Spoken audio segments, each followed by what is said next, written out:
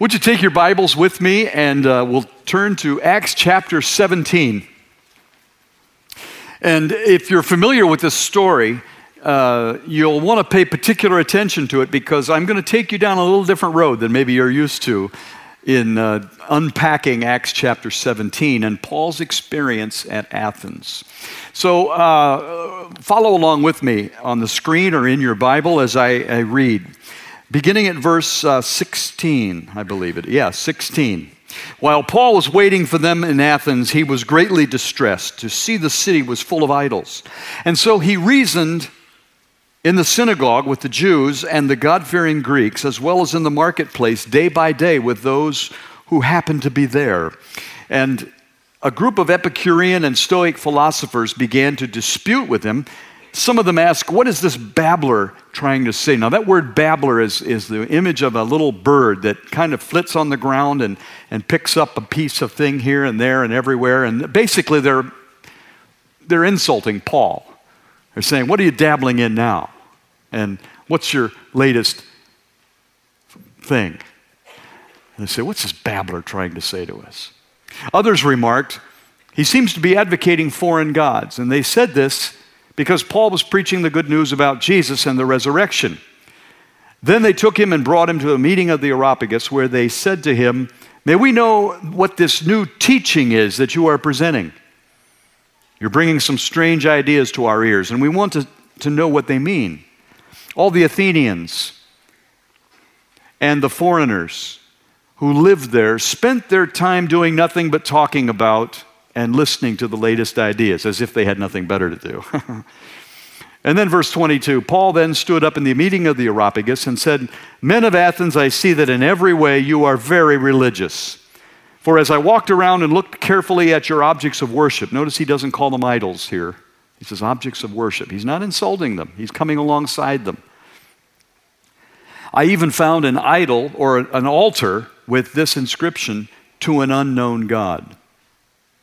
Now, what you worship is something unknown. I'm going to proclaim to you. Let's pray. Father, Lord God of the universe, thank you for being with us and in us. Help us to be sensitive to the presence of your Holy Spirit. We ask now, Father, that you will give us a greater vision of yourself, so that in seeing you more clearly, more rightly, that we will desire you. And in desiring you, we'll love you and we'll want to serve you for your glory and for our good and for the sake of others. And we pray this through the great and matchless name of our Lord Jesus Christ. Amen. Well, as I mentioned earlier, the last 18 years I've been at Malone with students. Before that, I was an Army chaplain with soldiers. So much of my career has been as a chaplain. Not a pastor over a church, but a chaplain pastor with people, one-on-one and in small groups. And I found that early on with those transient groups like students and soldiers, they are very transient. They could be here today and gone tomorrow. Soldiers could be transferred. Sometimes they're gone the hard way, forever. Someone reminded me in combat. And then there are students, they can graduate, or they may transfer, or they may decide to drop out for a while. There's reasons for that. But I found that soldiers and students are very transient. So I found that the longer I waited to get to know them, sometimes I missed a lot of opportunities. So I devised a way, 3 questions I thought that were good questions to get to know them as fast as possible.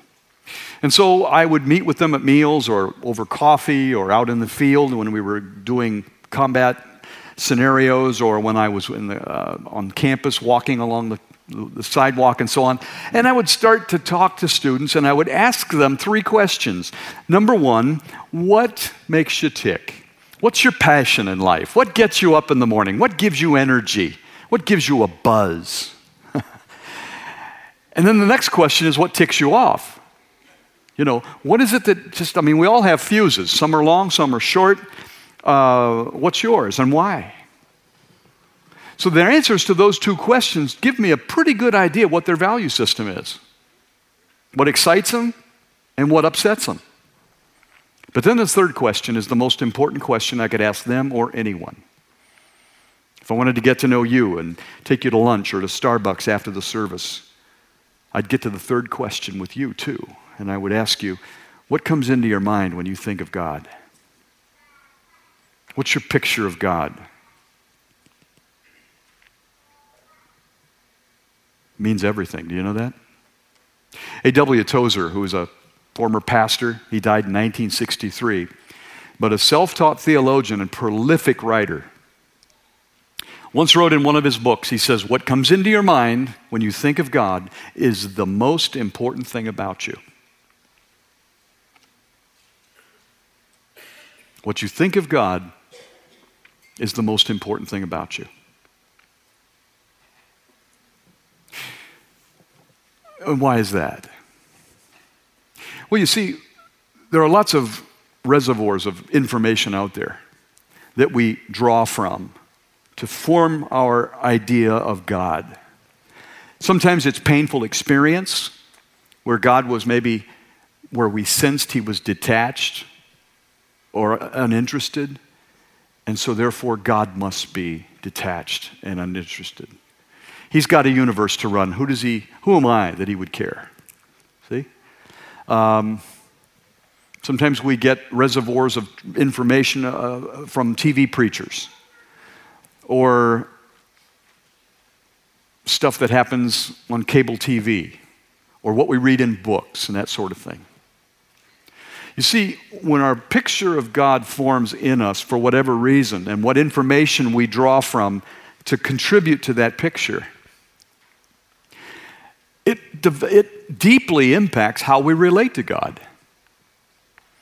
If we see him as detached and disinterested, then we probably aren't going to feel very intimate with him. We're not going to pray to him very much. And you see, if that image of God then, a picture forms under certain circumstances, then that picture of God begins to rub off on me.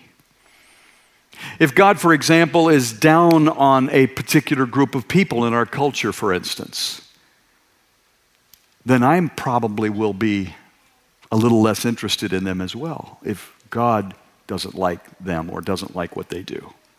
So you see, it affects how I relate to God, but then it also begins to rub off on me in the way I relate to him and relate to other people. So we have to be careful what our picture of God is.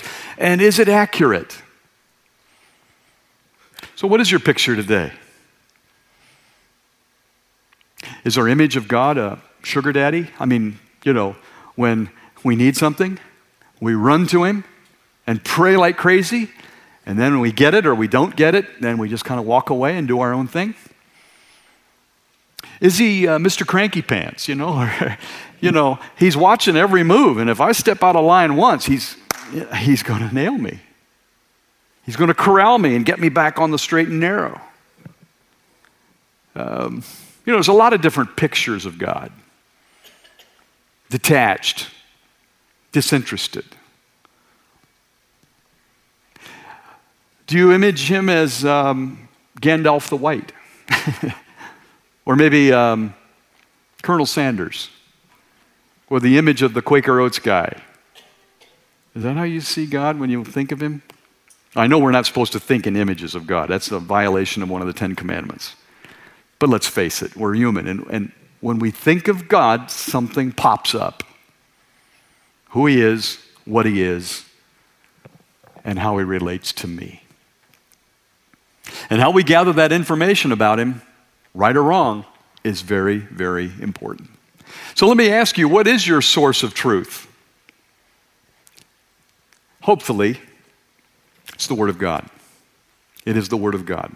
This is what tells us about him. And more importantly than that, the Word points to Jesus Christ, who is the image of the invisible God. So if you want to get to know an accurate God, have an accurate picture of who God is, you got to look directly at the Lord Jesus Christ. The quality of your life very often depends on the quality of your thoughts, and more specifically, your thoughts about God, and more specifically than that, the Lord Jesus Christ. Now think about the Apostle Paul, because I want to use Paul now as an illustration of what I'm bringing up. The Apostle Paul was a Jew, and Jewish boys were raised to pray this prayer every morning. Lord God of the universe, thank you for not making me a Gentile. Yeah. Thank you, Lord, for not making me a slave. And thank you, Lord, for not making me a woman. Sorry, ladies, but you had no identity in yourself. You were property in this day, which I think accents all the more what Jesus did, what Paul did to elevate the value of women and children and so on. But that's the way the Apostle Paul was raised as a Jew. And then as a Pharisee, it was just even further ingrained. That kind of snobbishness, if you will. They were experts in the law, the first 5 books of the Bible, the Pentateuch. They were masters of what righteousness was supposed to look like in real life. And they went way beyond the 10 original commandments and expanded it to a list of over 600 little rules that would demonstrate righteousness. And so that system became all law, no grace. And Pharisees were not fun people to be around, as Jesus found out. All law, no grace. And Paul was one of the best Pharisees around. And so when it came time to eradicate or put down this new movement of followers of this Nazarene criminal that was just crucified, they tapped Paul on the shoulder. And so Paul went out, causing trouble for these Christians. And we see him at the rock pit with Stephen, the first martyr. Now, Paul didn't throw stones that we can see, but he was holding the coats of those who did throw stones. And so we know he was an accomplice to murder. Of course, in religious law, it was martyrdom. And Stephen was killed. So Paul was an accomplice.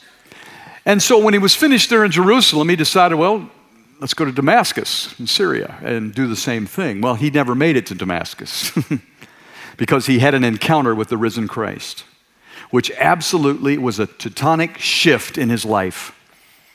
It radically changed everything that he saw and the way he thought and the way he felt and what he did. It was a paradigm shift, 180-degree turnaround. And Paul went from persecuting Christians to the wilderness to be with the Lord Jesus, Galatians 1:17. 3 years he was in the wilderness of Arabia. Scholars believe that he went there because, having not been one of the original 12, he needed credibility of a disciple, of having been with Jesus for 3 years. And so he went there. And then when he came back, he went to Jerusalem. And he hung out with Peter for 15 days. What do you think they talked about? Peter, tell me everything you know about this Jesus who I just witnessed on the road to Damascus 3 years ago. And you know who else was in that household at that time? James, the brother of the Lord. What do you think Paul asked James? James, what was Jesus like growing up? Did he ever disobey his mommy? What was he like as a teenager when those hormones began to pop? What was Jesus like when he hit his thumb with a hammer? So Paul, having encountered the Lord Jesus on the road, and then being with him for 3 years in the wilderness, in silence and solitude, and then coming back and hanging out with men who walked with Jesus for 3 years, Paul's vision of Christ was radically changed. Radically changed.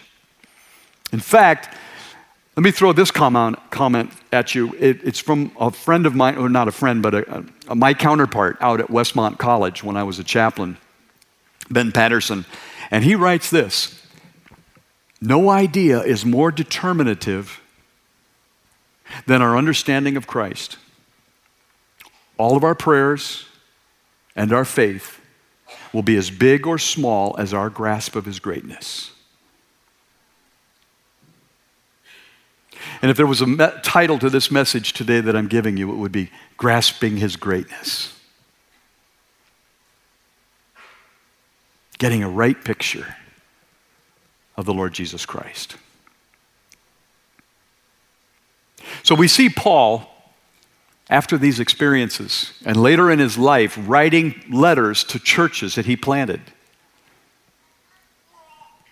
And we find statements in those letters that are absolutely profound. He said that, writing to the Philippians who were having trouble in their local church, he said, have this mind in you that was in Christ Jesus, that although in very nature God did not consider equality with God something to be grasped, in other words, to hold on to, he restrained himself from exercising his godly attributes. But he took the very nature of a servant, and being found in appearance as a man, he humbled himself and became obedient to death, even death on a cross. Where did that statement come from? It shows you an image of the radical change that took place in Paul's life. Colossians chapter 1, he's writing to Colossians.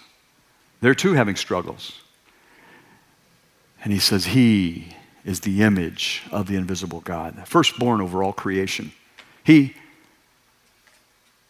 created all things, whether things in heaven or on earth, visible or invisible, whether thrones, powers, rulers, or authorities, all things were created by him and for him.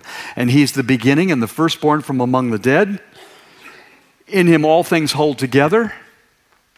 And God was pleased to have all his fullness dwell in him and to reconcile to himself all things, whether things in heaven or on earth, by making peace through his blood shed on the cross. Where did that profound thought come from? It came from Paul's seismic shift in his thinking about Jesus. And if Paul didn't write Hebrews, I think he knew the guy who wrote Hebrews, where the guy says, in these latter days, God has spoken to us by his Son, through whom he made the universe, and through whom he appointed heir of all things. And he, the Son, is the image or is the exact representation of his being and the radiance of God's glory, sustaining all things, that is, all things in the universe, by his powerful word. That's profound. That is profound. And isn't it interesting, the prayer that Paul had been brought up to say every day as a young Jewish boy and continued as a Pharisee. You know, thank you for not making me a Gentile. Thanks for not making me a slave. Thanks for not making me a woman. On more than 2 occasions, Paul said, in Christ, there is no Jew or Gentile. There's no slave or free. There's no male or female. For Christ is all and is in all.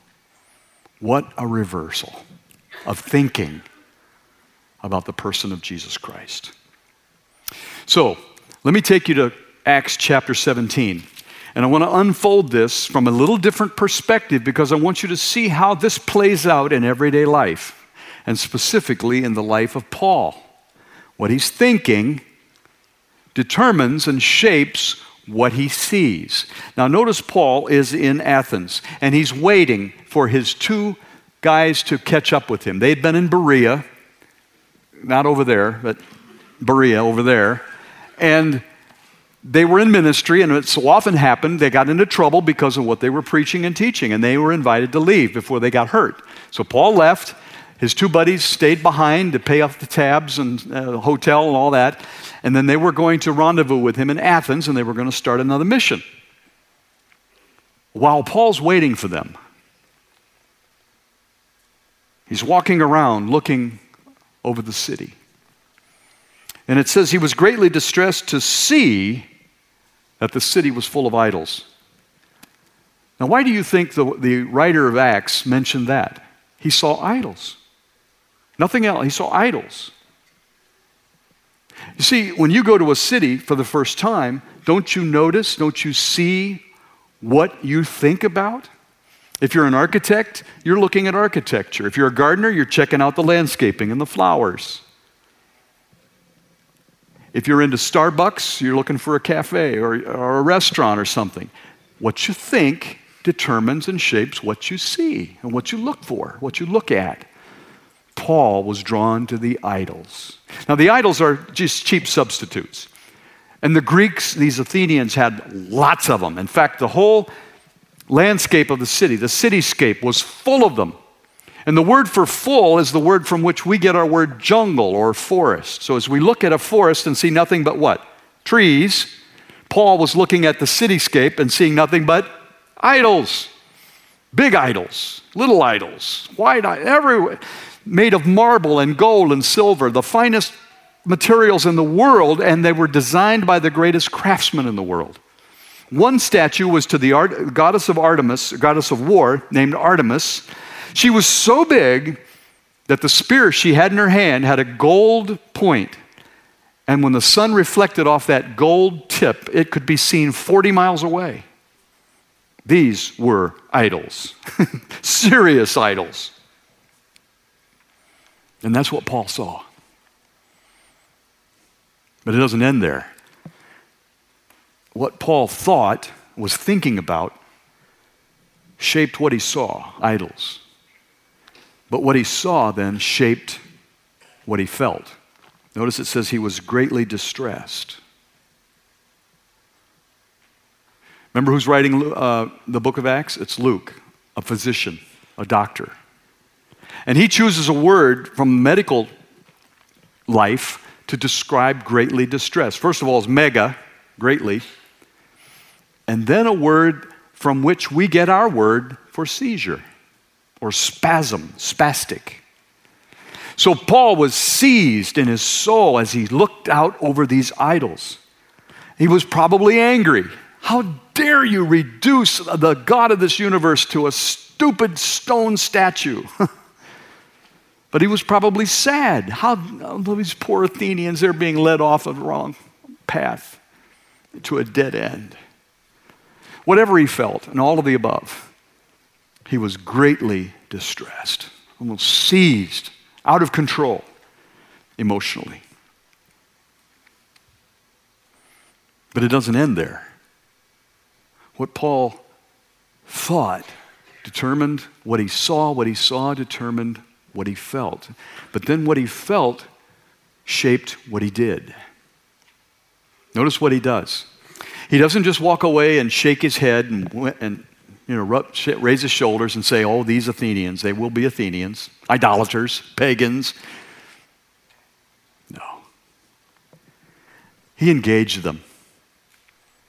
He engaged them in their culture, in their religious point of view. He crawled right into their lives, embedded himself so that he could communicate the gospel, the good news of the Lord Jesus Christ, including his resurrection. He says, what you worship as unknown, I'm going to make it known to you. And that altar, by the way, that was made to the unknown God, was just in case the Athenians forgot somebody. You don't offend the gods. And so as a precaution, they designed an altar to the unknown God so he would be appeased and they wouldn't get in trouble later. So Paul uses that very statue as an inroad to share the gospel with these guys. Now notice what he does. He goes to the God-fearing Greeks in the synagogue and the Jews. So he went to the religious group, the spiritual folks. But he didn't stop there. He went to the marketplace and he interacted with the shoppers. And then he didn't stop there. He went on to the Areopagus, which is where the PhDs of the day hung out, and the attorneys and the thinkers and the power brokers. And they'd sit around talking philosophy all day and new ideas. Paul went right in there. So he engaged all these different kinds of people at their level, in their context, in their culture, to show them who this unknown God is. That is Jesus Christ, who died for their sins and rose again from the dead. So is this making sense to you, how it comes together? Are you connecting the dots? This is why Paul said, don't be conformed any longer to the pattern of this world, but be transformed by the renewing of your mind. That is, what you feed your mind starts to determine everything else in your life. What you see, what you feel, even what you do. But it all starts back here in your presuppositions, what you believe, what you know, what you choose to think, including your image of God, your picture of him. Now, lest you think this is rhetoric or just theory, let me bring it home by sharing a personal anecdote. I don't like to do this, but it illustrates my point exactly. Not just with how it happened to Paul, but how it happened to me. About 6 years ago, I went to the doctor for a routine examination, and then there came the meeting afterward with my wife and I. My wife's a nurse. And the doctor said, we found some tumors. A couple days later, the report from the lab came back, Randy, you have esophageal cancer. And the doctors down in Canton, some of them were my friends, they said, Randy, get to the Cleveland Clinic as fast as you can. That's a rare cancer, it's an aggressive cancer, and we don't do enough of it down here in Canton. They got everything at Cleveland Clinic. So within a few days, I had an appointment with the leading world-renowned surgeon and the doctor who supposedly was the go-to guy for esophageal cancer in the world, literally. They flew him around to different medical schools around the world to lecture on esophageal cancer treatment. So we walk into his office, and he's not the most enjoyable person. He had a terrible bedside manner, or chairside manner. He walked in with my file, and he said, Randy, Mr. Heckert, he said, you have esophageal cancer. He says, you have a 5% chance of surviving. And he said, here's how I do it. And if you don't like it, then go to another doctor because I don't modify my treatment for anybody. He says, we're going to take you into surgery within a week. We're going to cut in through your neck. We're going to cut in through your ribs. We're going to snip your esophagus at both ends, pull it out, re-stretch your stomach, and attach it to your throat. You're going to be on a feeding tube for 6 months as the rest of that heals and you can take food in again. And then he says, we're going to fry your body with chemo and with radiation. We're going to take you to the brink of death so we can rebuild you without cancer. But it's going to take that kind of drastic action. And of course, my wife and I, I don't care who you are. News like that will knock you right off your slats. And it doesn't have to be a diagnosis. It might be a divorce. It might be the loss of a job. You've been hit between the eyes with news like that. But in my case, I want to remember this so vividly, I'll never forget it. Because within minutes of him giving me that news, my life looked like a compass. When you shake it up, it's all over the place. But then gradually it begins to wobble and spin its way back to true north. And that's how I could sense my soul as I began to reflect on the scriptures I'd memorized and the picture of Jesus in my mind, and the image of God in my mind. When I thought of God, what come into my mind? The most important thing about me, because it showed that day. But the peace that passes all understanding flooded my heart, my mind, guarded my heart in Christ Jesus. And I said, okay, we're ready to go.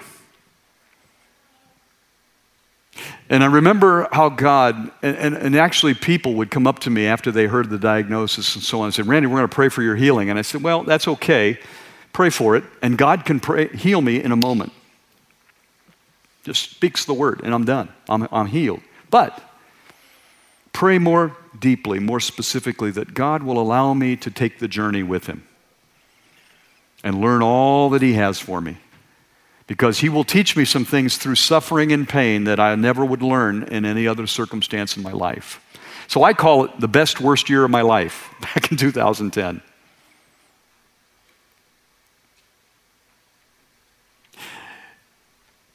And God did amazing things in my heart and took me deeper than I ever would have dreamed. And I thank him for that. But it started back with my picture of God and how close we became, so that I wasn't going through that disaster alone, but I knew he was with me in every way possible. And in those late nights, at 3 in the morning and you're so weak you can't even hold a Bible. You're just a skeleton laying in the bed. And there's no one around, the lights are out, and you hurt so bad. But then the scriptures would start flooding my soul, and the Lord and I would have the most precious times of intimacy together. And he taught me so much. But that's what he can do when we make time and space and think rightly about him.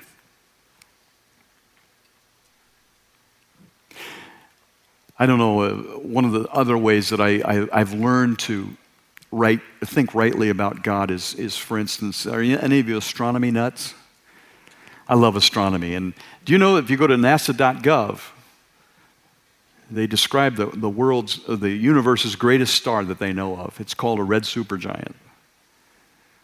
And to us, it's just a pinpoint of light. But if we were to go out to Johns Hopkins Airport and get on a 747 and fly around that star once at 600 miles an hour, do you know how long it would take us to come back after the first trip? 1,100 years. Now, I don't know, I can't get my head around that, but that's how big a star is. And the Lord spoke it into existence, and the Lord Jesus sustains all things by his powerful word. What is cancer to him? For crying out loud. What is anything to him? Do you know that, and let's bring it even home further. Do you know that it would take 83,000 computers all linked together 45 minutes to simulate 1 second of your brain activity? You are fearfully and wonderfully made, friends. And Jesus just spoke you into existence. He loved you into existence, if you will. And you see, when I started putting the ducks in a row and getting my dots connected, then I started laying there thinking, oh, the Lord Jesus, he sings over me. He dances around me. He delights in me. He knows how many hairs are on my head, and that's not hard in my case, but, he knows. And he loved me into existence, and he is now in me by his Spirit to shape and mold my life so that it's more like his, and so I can live life in its fullness here. And then it just goes on forever. And he writes my name on his hand, and he catches my tears in a bottle. We could go on and on and on. Oh, it's a life changer, friends, when you get a greater vision of the Lord Jesus Christ, because he shows us the Father. So as I wrap this up, I can think of no better way to leave you than with another verse that comes from Paul in Colossians, where he says, may we be united in heart, and united in love and encouraged in heart, so that we may have the full riches of complete understanding, so that we may know the mystery of God, namely Christ, in whom are hidden all the treasures of wisdom and knowledge. Do you know what it's like for us to try to understand the Trinity, Father, Son, and Holy Spirit? It's like a flea trying to understand the internet. But I'm telling you, you want to think rightly about God. Check out Jesus. And you might be a seeker here today. Check out Jesus Christ. He's the ground of all reality. If you've been walking with him for 50 years, go deeper, go deeper. You'll never get to the bottom of knowing who Jesus is and just how much he loves you. Enough said. Amen.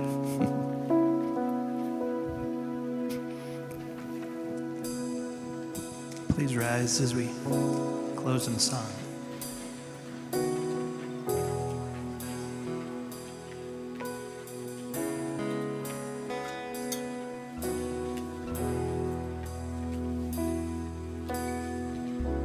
You call me out upon the waters, the great unknown, where feet may fail.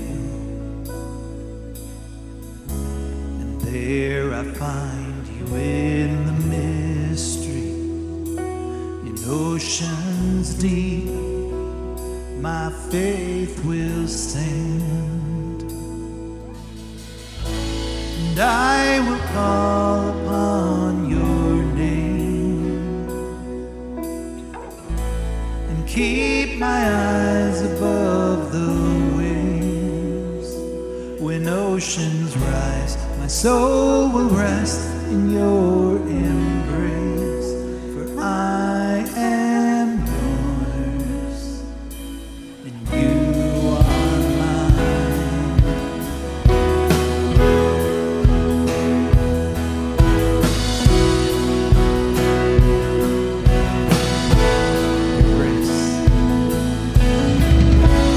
Grace abounds in deepest waters, your sovereign hand will be my guide.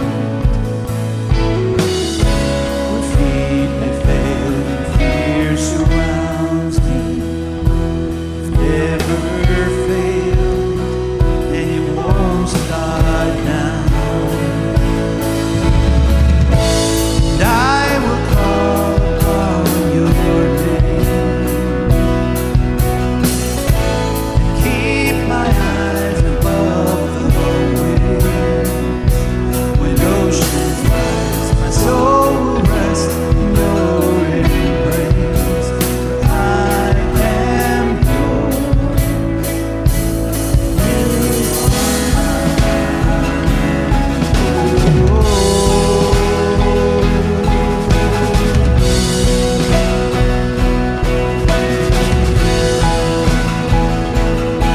You are mine.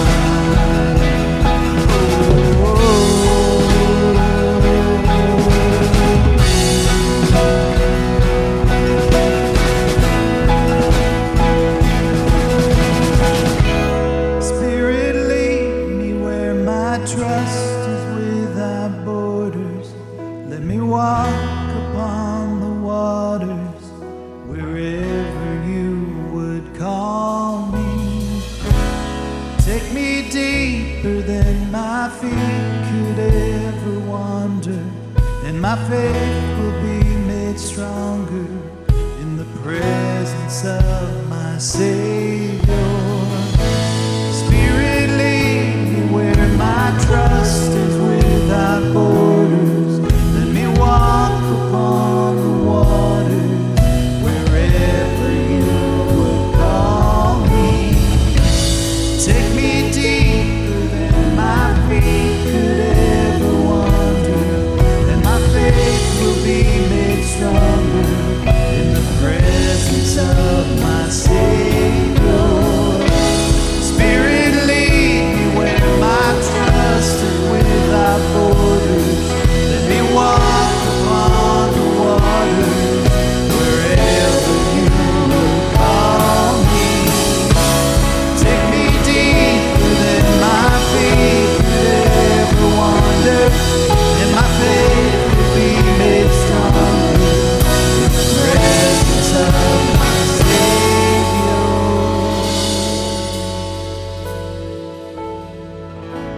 And I will call upon your name, keep my eyes above the waves. My soul will rest in your embrace, for I